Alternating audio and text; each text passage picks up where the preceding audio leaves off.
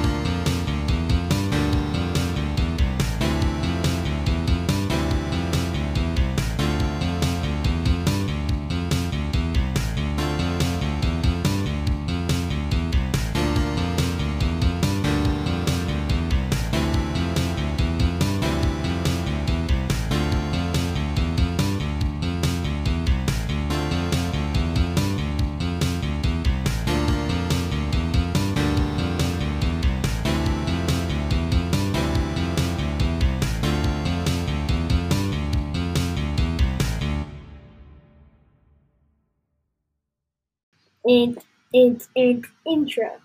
Hello and welcome to Serrated Age. Luke has been being weird again. Come on! So is everyone. Come on. Anyway, today Luke. Stop playing with my printer. Anyway, today Luke is going to be reading George's Marvelous Medicine by Roald Dahl. Why are you? Yeah, you're being weird. Anyway, see you after the tape goes into the tape player. Bye. Anyway, I'm actually gonna read it. Luke wanted me to read it, and he's excited about my new belt. His new belt. Well, it used to be my belt, and I gave it to him. He's trying it on. But he doesn't have any belt loops. I told him that's his problem. I'm not trying it on. Okay, anyway. Chapter 10. A Crane for Grandma.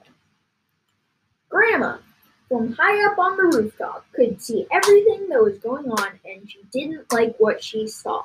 She wanted to be the center of attention, and nobody was taking the slightest notice of her. George and Mr. Cranky were running around and getting excited about the enormous animals. Wait, please stop. About the enormous animals. Mrs. Cranky was washing up in the kitchen, and Grandma was all alone on the rooftop. "Hey, you!" she yelled. "George, get me a cup of tea this minute, you idle little beast!" "Don't listen to the old goat," Mr. Cranky said. "She's stuck where she is, and it's a good thing, too." "But we can't leave her up there, Dad," George said. "What if it rains?" "George!" Grandma yelled. "Oh, you horrible little boy! You disgusting little worm! Fetch me a cup of tea at once and get me a slice of currant cake." "We'll have to get her out, Dad," George said. "She won't give us any peace if we don't." Mr. Cranky came outside, and Mrs. Cranky came outside, and she agreed with George. "She's my own mother," she said. "She's a pain in the neck," Mr. Cranky said. "I don't care," Mrs. Cranky said. "I'm not leaving my own mother sticking up through the roof for the rest of her life." So in the end, Mr. Cranky telephoned the crane company and asked them to send their biggest crane out to the house at once. Wait, can you stop making noise? The crane arrived 1 hour later. It was on wheels, and there were 2 men inside it. The crane men climbed up onto the roof and put ropes under Grandma's arms. Then she was lifted right up through the roof. Well, in a way, the medicine had done Grandma good. It had not made her any less grumpy or bad-tempered, but it seemed to have cured her of all her aches and pains, and she was suddenly as frisky as a ferret. As soon as the crane had lowered her to the ground, she ran over to George's huge pony, Jack Frost, and jumped onto his back. This ancient old hag, who was now as tall as a house, then galloped about the farm on the gigantic pony, jumping over trees and sheds, and shouting, "Out of my way! Clear the decks! Stand back, all you miserable midgets, or I'll trample you to death!" and other silly things like that. But because Grandma was now much too tall to get back into the house, she had to sleep that night in the hay barn with the mice and the rats. Since we have a lot of time, I am going to read Chapter 11, Mr. Cranky's Great Idea. Ellie, can you give me a blanket? I'm getting cold because of the AC. Stupid AC. Actually, never mind. Not this day. Anywho, the next day, George's father came down to breakfast in a state of greater excitement than ever. "I've been awake all night thinking about it," he cried. "About what, Dad?" George said. "About your marvelous medicine, of course. We can't stop now, my boy. We must start making more of it at once, more and more and more." The giant saucepan had been completely emptied the day before because there had been so many sheep and pigs and cows and bullocks to be dosed. "But why do we need more, Dad?" George asked. "We've done all our own animals, and we've made Grandma feel as frisky as a ferret, even though she does have to sleep in the barn."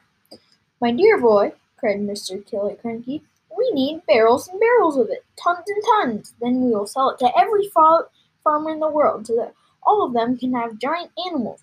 We will build a marvelous medicine factory and sell the stuff in bottles at £5 a time. We will become rich, and you'll become famous." "Oh, wait a minute, Dad," George said. "There's no waiting," cried Mr. Cranky, working himself so much that he put butter in his coffee and milk on his toast.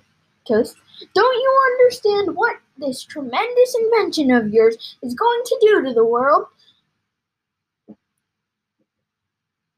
Nobody will ever go hungry again." "Why won't they?" asked George. "Because one giant cow will give 50 buckets of milk a day," cried Mr. Cranky, waving his arms. "One giant chicken will make 100 fried chicken dinners, and one giant pig will give you 1,000 pork chops. It's tremendous, my dear boy. It's fantastic. It'll change the world." "But wait a minute, Dad," George said again. "Don't keep saying wait a minute," shouted Mr. Cranky. "There isn't a minute to wait. We must get cracking at once." "Do calm down, my dear," Miss Cranky said from the other end of the table, "and stop putting marmalade on cornflakes." "To heck with my cornflakes!" cried Mr. Cranky, leaping up from his chair. "Come on, George, let's get going. And the first thing we'll do is to make one more saucepanful as a test."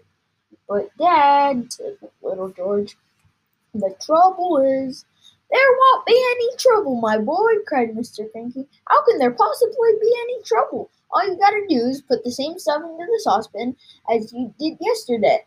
And while you're doing it, I'll write down each and every item. That's how we'll get the magic recipe." "But, Dad," George said, "please listen to me." "Why don't you listen to him?" Mrs. Cranky said. "The boy's trying to tell you something." But Mr. Cranky was too excited to listen to anyone except himself. "And then," he cried, "when the new mixture is ready, we'll test it out on an old hen just to make absolutely sure we've got it right. And after that, we'll wash out her and build the giant factory." "But, Dad—" "Come on then, what is it you want to say?" "I can't possibly remember all the hundreds of things I put into the saucepan to make the medicine," George said. "Of course you can, my dear boy," cried Mr. Cranky. "I'll help you. I'll jog your memory. You'll get it in the end. You'll see if you don't. Now then, what was the very first thing you put in?" "I went up to the bathroom first," George said. "I used a lot of things in the bathroom and on Mummy's dressing table." "Come on, then," cried Mr. Killiecranky. "Up we go to the bathroom." When they got there, they found, of course, a whole lot of empty tubes and empty aerosols and empty bottles. "That's great," said Mr. Cranky. "That tells us exactly what you used. If anything is empty, it means you used it. So Mr. Cranky started making a list of everything that was empty in the bathroom. Then they went to Mrs. Cranky's dressing table. A box of powder, said Mr. Cranky, writing it down. How was hair set? Flowers of turnips perfume. Terrific. This is going to be easy. Where did you go next? To the laundry room, George said. But are you sure you haven't missed anything up out here, Dad?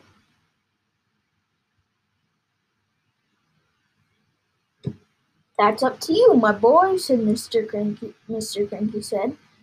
Have I? I don't think so, George said. So down they went to the laundry room, and once again Mr. Cranky wrote down all the names of all the empty bottles and cans. My goodness me, what a mass of stuff you used, he cried. No wonder it did magic things. Is that the law? No, Dad, it's not, George said, and he led his father out to the shed where the animal medicines were kept and showed him the 5 big empty bottles up on the shelf. Mr. Cranky wrote down all their names. Anything else, Mr. Cranky asked. Little George scratched his head and thought, but he couldn't remember having put anything else in.